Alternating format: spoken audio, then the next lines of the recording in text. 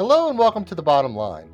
This podcast examines the everyday business and finance issues faced by closely held and private businesses. We hope to provide you with news you can use in what we like to think of as a jargon-free zone. I'm your host, Dave Plasko, and with us is Tim Schuster, a senior manager in EisnerAmper's Private Business Services Group. Today we'll discuss with Tim the recently passed Families First Coronavirus Response Act. Tim, hello. Hey, Dave, nice seeing you. So, a lot going on in the world right now, obviously, and government is doing what they can to help Americans and businesses alike. So, give us a high level view of what the Families First Coronavirus Response Act entails. Absolutely. First and foremost, the safety of people is absolutely critical during this time. This is the first phase of bills, and there'll be more to come. High level, the bill expands on the Family and Medical Leave Act, which most people refer to it as FMLA. It also covers testing or coverage of testing for coronavirus. And lastly, it extends the tax payment deadline. Now, most recently, there has been new guidance released extending the filing deadline to match the payment deadline of July 15th. As a note, this is only for federal returns at this time. We're waiting for additional guidance from the states. Yes, that's a big one.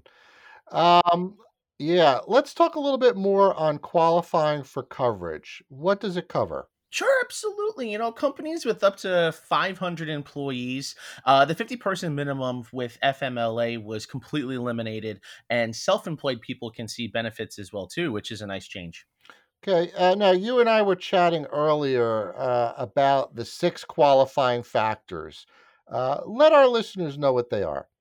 Absolutely. These are critical and all revolve around COVID-19. So things that come to mind are subject to federal, state, or local quarantine or isolation, has been advised by a healthcare provider to self-quarantine, experiencing symptoms and seeking medical diagnosis, caring for someone who's subject to quarantine order or has been advised to self-quarantine due to health concerns, caring for a child, if the child's school or facility has been closed or the provider is unavailable, and lastly, if you're experiencing any other substantial similar condition specified by the Health and Human Services Group. Okay.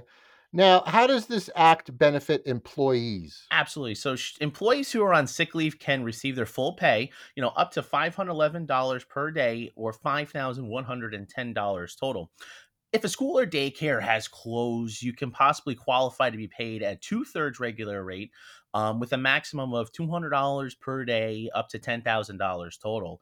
And employers cannot force you to use up your vacation or other sick time before receiving these benefits. Now, there's a catch. There is a 10-day waiting period before this benefit applies, but employees can use existing sick or vacation time to cover this gap. Okay, and some benefits for employers. Employers can receive tax credits for 100% of what they pay out to employees, with some of the limits that I mentioned before. If you have 50 or fewer employees, the Secretary of Labor can exempt the business from those requirements.